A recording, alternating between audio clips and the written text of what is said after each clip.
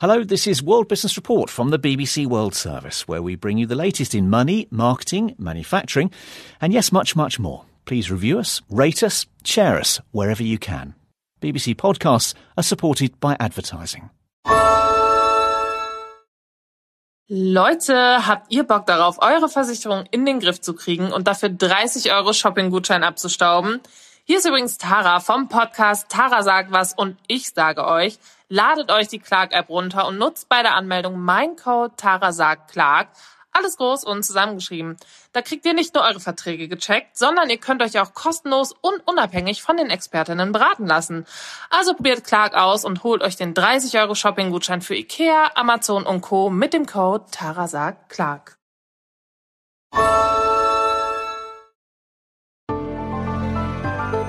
The Global Story, with smart takes and fresh perspectives on one big news story. Every Monday to Friday from the BBC World Service. Search for The Global Story wherever you get your BBC podcasts to find out more. Hello and welcome to World Business Report from the BBC World Service. It's your programme about money, work and the economy. I'm Sam Fenwick. Coming up today, as Michiganers head to the polls to choose their candidates for the upcoming US election, we look at what drives the state's economy. Can Europe really take on China in the race to produce electric cars?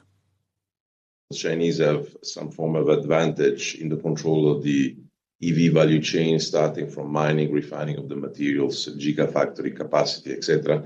Also today, we are suffering for Nigeria. It's not like this before, but we want change for good. Hunger day for Nigeria. Children now, they are hungry. How do families make ends meet when prices for food and fuel are soaring? That's all coming up here on the BBC World Service on World Business Report. We start the programme in the US state of Michigan, where people are voting to choose who they want to run in the country's general election later this year. On the Democratic side, Mr. Biden is expected to win his party's nomination. But in the critical swing state, Democrats will be watching to see the results of a protest movement, calling for voters unhappy with his handling of the war in Gaza to vote uncommitted. On the right, Donald Trump is expected to cruise to victory. Michigan's economy has historically been dominated by the automotive industry. It employs around 170,000 people. And here's what some of them had to say about the election. For me, General Motors I worked for, 2019, we were out on strike. 2019, the former president, you didn't hear anything from him. We have plants that never reopening. I'm from Flint, Michigan.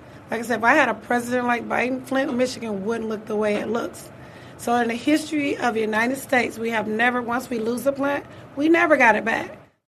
Well, the car industry has faced some tough challenges. The global downturn of 2008, a shift to electric cars, and most recently, a prolonged strike by auto workers. So how might this affect how people vote? I asked Patrick Anderson. He runs the Anderson Economic Group. It's a non-partisan economic consultancy business covering the state of Michigan. The auto industry is still the cornerstone of the Michigan economy. It is really the cornerstone of the Midwestern American economy. We're talking about Ohio, Illinois, Indiana, as well as Michigan and Ontario in Canada. So there's a lot of manufacturing. And manufacturing now is high-tech manufacturing, so a considerable part of the jobs and the value added are actually in industries like information technology, software, logistics, etc. They'd go into cars and the software and the hardware that are needed to run them today. Yet that industry has faced many challenges in recent years, hasn't it? We've seen the shift to electric cars. Most recently, we've seen the car workers strike. So how has that played out in the economy?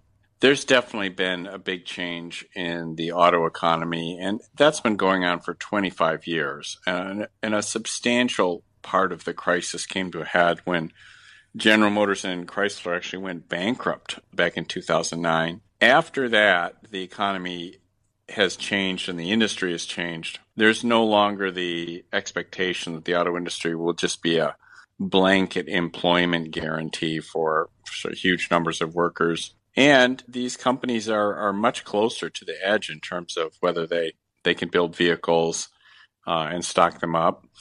They've been very profitable recently, which was one of the motivating factors behind the UAW strike last year, which was a bitter strike. It cost the auto workers and the automakers and the suppliers a lot of money. The repercussions are still being felt. How will that play out, do you think, in this primary, but also in the upcoming election? The strike is still out there. There's a lot of auto worker feeling that they should get paid more. Americans generally believe that. The automakers believe that as well. But the issues that are burning with the electorate now include electric vehicles, include regulatory burdens, regulatory excess from the point of view of most people in the industry, and generally the loss of jobs and the kind of talking down to that a lot of people in the manufacturing economy get from, let me say, the elite opinion and a lot of the government regulators that are headquartered in New York and Washington and California. Those issues are burning out there, and they're one of the reasons why even the president of the UAW acknowledged publicly that a lot of auto workers won't be voting for Joe Biden. Despite Joe Biden, at the time of those strikes, coming out very, very much for those auto workers. That's right. President Biden broke a century of precedent and actually joined a picket line. I don't think that was the right thing to do. I think that lost him a lot of leverage. I think he ended up playing almost no role in the settlement of the strike because he'd literally taken sides. But it also sent the signal that he wanted to, that he was committed to auto workers, and he's a labor union-oriented president. Donald Trump has also tried very hard to get those auto workers on side, hasn't he? Donald Trump has been singularly successful as a Republican in connecting with blue-collar workers and, again, displaying that certain knack he has for often bluntly, and one might say coarsely, grabbing hot-button issues. He identified the Democratic Party's push for electric vehicles as a threat to jobs, and he has a lot of resonance with auto workers because of that, and because he, unambiguously is in favor of building things in America, which is something that the progressive wing of the Democratic Party often seems to not be particularly interested in doing. However, Joe Biden has introduced the Inflation Reduction Act, and renewable energy is a growing sector in Michigan as the economy tries to divert itself away from the car industry. The Inflation Reduction Act really had very little to do with renewable energy. It had a lot to do with pushing people to buy electric cars. It had a lot to do with subsidizing the building of chargers, the buying of electric buses, and that's still going on. This is a multi-$100 billion subsidy bill this has huge taxpayer cost and big effects. It has done almost nothing for renewable energy. That's something that's state policy's been pushing for a while. And to some degree, it actually increases the vulnerability that a lot of states like Texas are feeling that have reduced the safety margin that they have with reliable, mostly fossil fuel sources, on top of renewable energy sources like wind and solar that fluctuate so much. In the 2020 election, Michigan was one of the closest and most contested states as it flipped from Republican to Democrat by a margin of only 0.63%. Do you think it will be pivotal in this upcoming election? Michigan is one of the most important states in a presidential election. The fact that it flipped to Donald Trump and then flipped back last time really underlines what a battleground it is. It's a populous state. It has 10 million people. It's the headquarters of the auto industry. Lots of manufacturing jobs, lots of connection with other industry, and closely watched. So it's definitely something that is going to be fought over, and you already see that. There's a protest vote against Joe Biden that has mounted a very unusual one. So it's definitely something that even at the earlier stages, is going to be important. That was Patrick Anderson. Well, Nigeria is currently experiencing its worst economic crisis in a generation. Annual inflation is close to 30%, and that means food and fuel prices are soaring. On Tuesday, Nigeria's central bank increased interest rates by 400 basis points to 22.75%. So how are people coping? Well, our reporter Barbara George has been finding out. So the higher prices are leading to frustration and widespread anger across the country, with many taking to the streets to protest. This started on Tuesday and were organised by the trade union group. They want to see more action from the government to curb rampant inflation on fuel and food. For example, a litre of petrol costs more than 3 times what it did 9 months ago, while the price for staple food for dishes like jollof rice and stew has increased. Rice and onions has more than doubled in price, and tomatoes have increased by almost 80%. Listen to this. It gives you an idea of how difficult it is for businesses and families. There is suffering for the worker. Over 150 million Nigerians are living below poverty line. We are suffering. We are suffering for Nigeria. It's not like this before, but we want change for good. Hunger day for Nigeria. Children now, they are hungry. Adults are hungry. A person like me, I be farmer. I no fit buy fuel, water farm because of hiding of fuel. Country is hard, food high, everything is high. And if you have a business, which many Nigerians do, as you said, Sam, the central bank has just increased borrowing rates to 22.75%. And that's going to make it very tough for many people, like Alazy Akupuru. She owns as a creative director of Nigerian contemporary women's wear brand Vergoli Fashion. This is what she had to say. I used to buy fabric maybe 2-3 years ago for 400 naira. Now I buy the same fabric for 1,200 naira. That's 3 times how much it usually costs. In the past, like say month, it's gone up from 800 naira to 1,200. So automatically, that is going to increase my costs. Let's not forget that there's also fuel, there's also inflation. So cost of production is going up. Cost of every little thing I have to do is also going up. So automatically, my costs have to go up. Barbara, how's Nigeria's economy fallen into this state? So when the President Bola Tinubu was sworn into office 9 months ago, he announced that the long-standing fuel subsidy would be ending. This had kept petrol prices low, but it was also a huge drain on public finances. He had asked Nigerians to be patient while he navigates these hard times with his economic policies. Here is the Finance Minister, Wale Adeun, speaking to the BBC earlier. We all know that over the last 8 years, there was an increase in the money supply on the one hand, which was not matched by productivity, it wasn't matched by production, and therefore it was inflationary. And the majority of the people did not benefit from this, but a few people did.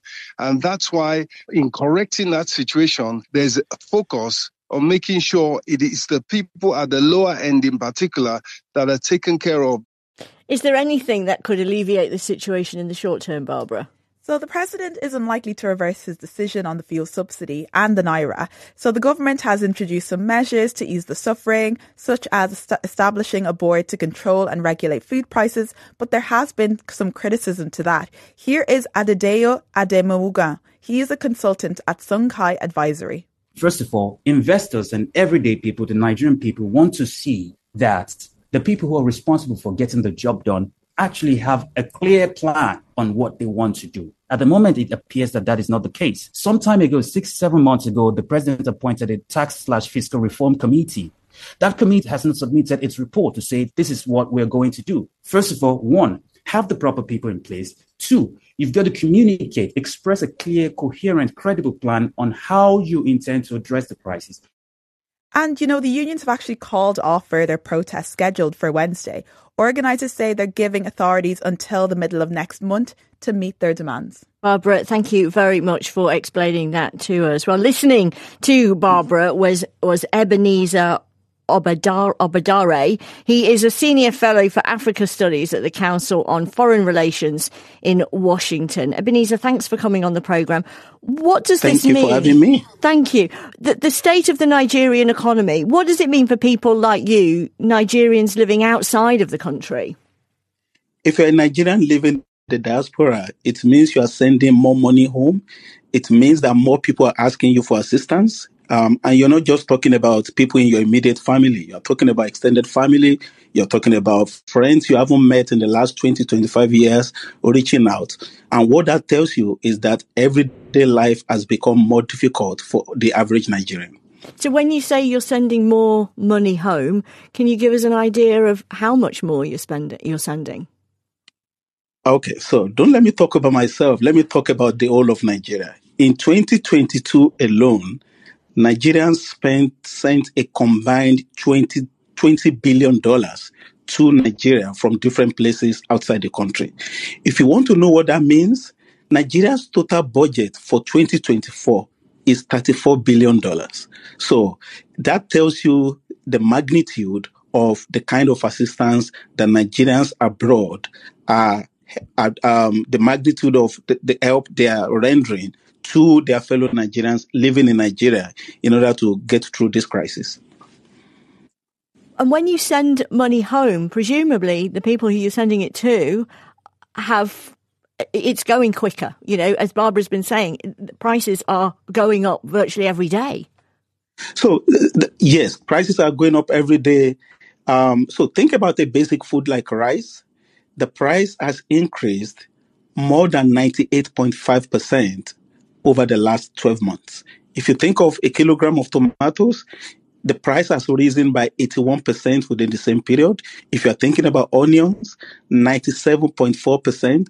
The price of gas has tripled. So everywhere you face, people are telling you that life has become more unbearable and they need more money. So not only are you sending more money home, you are sending more money home more frequently. What about foreign investment? Could that be something that might help Nigeria's economy? Well, I wish I could say yes, but unfortunately the answer is no. So here is a figure for you. Last year alone, 2023, I'm going to name these companies. All of them either sold their assets to local players or shut down manufacturing in the country. Unilever, GlaxoSmithKline, Sanofi Aventis, Both Food, Jumia Food, Equinor, Procter & Gamble. According to the Manufacturers Association of Nigeria, more than 60,000 jobs were lost because of the exodus of all these companies. In the 8 years between 2014 and 2022, overall foreign investment in Nigeria's manufacturing dropped by almost 368 billion naira. So that's not where the help is coming from. The macroeconomic picture is not good, and multinational firms are recognizing that and voting with their feet. Just briefly, if you could, what might be the thing or the one thing that you think could be put in place to kind of give some immediate relief to people? I think it's very obvious. Security. One of the problems right now is people do not feel safe going out. They cannot go to farm. Those who have farm products cannot take them to the market. People fear for their lives. There's widespread insecurity in the country. If the government were to do something to rectify the security situation, other things are bound to follow. OK, thank you. Ebenezer Obadare, thank you for joining us here on the programme. In 1969, a plan to show support for an anti-racism protest turned the lives of 14 promising black student athletes upside down. I don't think we realized what the true flavor of Wyoming was back in 1969. Amazing Sports Stories from the BBC World Service tells the story of the Black 14. There was a rebel Confederate flag being flown. It was different. It was definitely different. Search for Amazing Sports Stories wherever you get your BBC podcasts. You're listening to World Business Report from the BBC World Service with me, Sam Fenwick. To the Geneva Motor Show now. It's taking place in the Swiss town for the first time since the COVID outbreak. And one of the highlights so far has been the unveiling of the new electric Renault 5. It's a modern technology packed in a retro shell, evoking the halcyon days of the 70s and 80s when countless French families used to take to the road in the original boxy but cheap mass-produced car. The days of small cars seems to be increasingly rare, don't they, as manufacturers look to pack cars with very large batteries and bigger profits. So why is Renault taking a different road? A question our reporter Theo Leggett put to Renault's chief executive, Luca De Meo. Well, look, it's part of the history of our brand. We have always been a kind of a popular brand, trying to make things that people could afford. And I believe it makes sense. It gives people a chance to get into this new technology because they can afford it. And yeah, that's always been the role of our company. And we stay true to it. Can you make money out of this, though? Because other manufacturers say they're moving away from small mass-produced cars because they simply aren't profitable enough. I think there is an opportunity with electric technology to reduce the size of a battery, especially for small cars. And then as the battery is 40% of the cost of the thing, if you cut it by half in terms of energy, then I think you can do it. And we have been fighting very, very hard to prove that we could produce small cars in Europe profitably. The challenge is still there. It's very complicated, but I think someone has to take the challenge, and we did.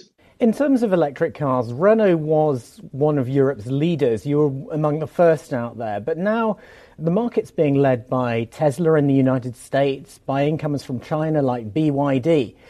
Do you think Europe is being left behind? Yes, I think so. And we were probably also one of those who were left behind, despite the fact that, as you said, we started very early. So the management of Renault in the past had some hesitation about electric technology. For sure, Tesla, we all know, but also the Chinese have some form of advantage in the control of the EV value chain, starting from mining, refining of the materials, gigafactory capacity, etc.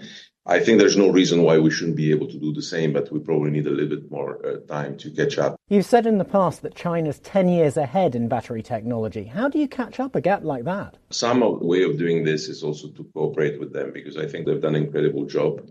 This is actually the case what's happening. Many, for example, Chinese battery companies are, building gigafactories also in Europe. So I think there's a form of cooperation we have to find. And again, it's a kind of a competition thing. You compete on one side, you cooperate on the other in order to accelerate the thing. Because if you keep, your eyes on the target, which is to decarbonize transport, which I think is an objective we all share, then we'll have to find a way and be pragmatic.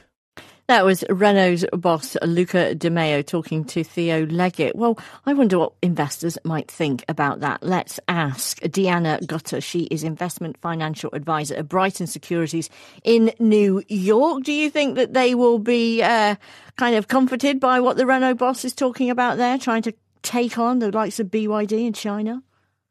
Well, it's kind of exciting and new opportunities. Of course, BYD's passenger cars aren't available yet in the States, but their buses are, and they're made in California. So we're always open for new ideas and opportunities. Now, another story which has caught our eye today is the Klarna IPO story. The Swedish fintech is pursuing plans for a potential US listing. That could be one of the largest listings this year. We hear that a lot, don't we? They're always going to be the largest listings. But what do you make of that story? How big a listing could it be, do you think? Well, that's really exciting. And we're talking about Klarna. Yep, we're talking about Klarna.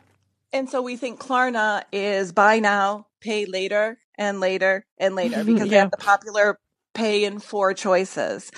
But today they announced the AI assistant powered by the magical OpenAI. They've used it for about a month, and I will tell you the results are pretty astounding. I mean, their customers get their errands done in 2 minutes instead of 11, and 35 languages are open up, and robots don't sleep, right? AI doesn't sleep. So they get 24/7 customer service. Wow. It's really at the forefront with partners in this adaptation for AI. It's very practical. It doesn't teach anything about budgeting skills, but that's a story for another day. Okay, fair enough. Now, another IPO story is Shein. This is this Chinese Singapore fast fashion retailer. Yes. Now, they are considering an IPO in London if it is blocked from listing in the US. They are. They filed, of course, in the States in New York in November, but now they're considering shifting it to London. It's a practical shift for them. It would avoid the extra scrutiny it faces in the States over their operations in China. And it could be London Stock Exchange's second largest in history because the valuation is $80 to $90 billion. And London struggled a bit recently, hasn't it, attracting big names? So this could be a big win for it. Absolutely. Absolutely. And then just one other story that we were quite keen to talk to you about. Viking Therapeutics shares have jumped today. What's that about? Tell us about that. Quite a jump. So Viking Therapeutics announced today that they have an experimental drug helping patients with obesity, often diabetes, obesity, and their patients lost 15% of their body weight. on an average study. Only major side effects were dehydration. So how did this translate for their stock performance? Up over 130% today. Whoa. So weight went down, the stock went up. Today was a win-win for Viking Therapeutics. Deanna, thank you very much for coming on and explaining that to us. Well, we're going to talk about an iconic US brand now. Macy's opened its first department store in 1858. It's been the go-to for fashion and beauty for years, but like many bricks and mortar department stores, it's having to compete with online retailers selling products that are delivered to your doorstep at much cheaper prices. And e-commerce has finally caught up. Today, Tuesday, Macy's said that it will be closing a fifth of their stores by the end of 2026. Retail analyst Neil Saunders gives us his take on the news. We don't know all of the locations. I think some are starting to filter out. And one of the interesting ones that's filtered out is one of the flagships in San Francisco, which is a very big store. And I think that gives an indication that Macy's is really serious about getting rid of stores that just don't work for them any longer. The CEO, Tony Spring, has said that underperforming stores will go. And that means that even some that are cash flow positive will also have to go. So the axe is cutting deep.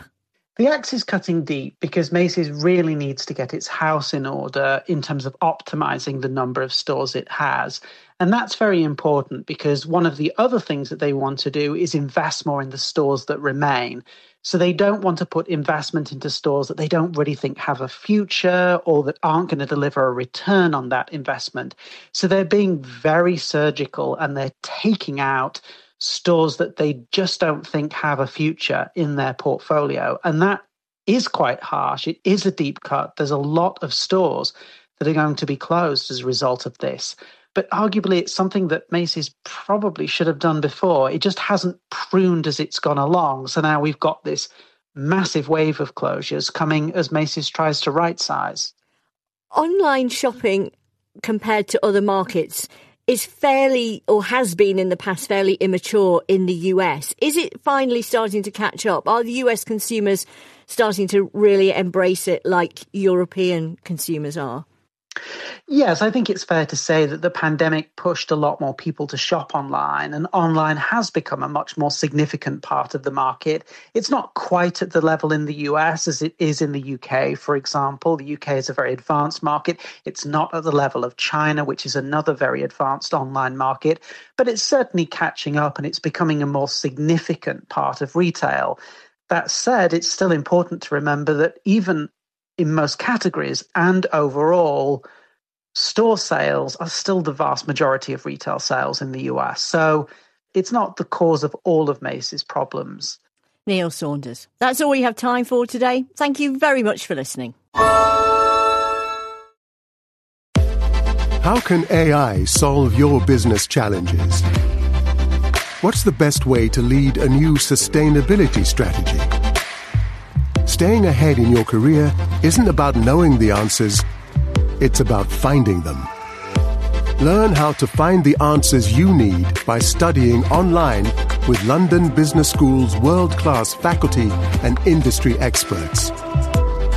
Search LBS online today. Leute, habt ihr Bock darauf, eure Versicherung in den Griff zu kriegen und dafür 30 € Shopping-Gutschein abzustauben? Hier ist übrigens Tara vom Podcast Tara sagt was und ich sage euch, ladet euch die Clark-App runter und nutzt bei der Anmeldung meinen Code Tara sagt Clark, alles groß und zusammengeschrieben. Da kriegt ihr nicht nur eure Verträge gecheckt, sondern ihr könnt euch auch kostenlos und unabhängig von den Expertinnen beraten lassen. Also probiert Clark aus und holt euch den 30 € Shopping-Gutschein für Ikea, Amazon und Co. mit dem Code Tara sagt Clark.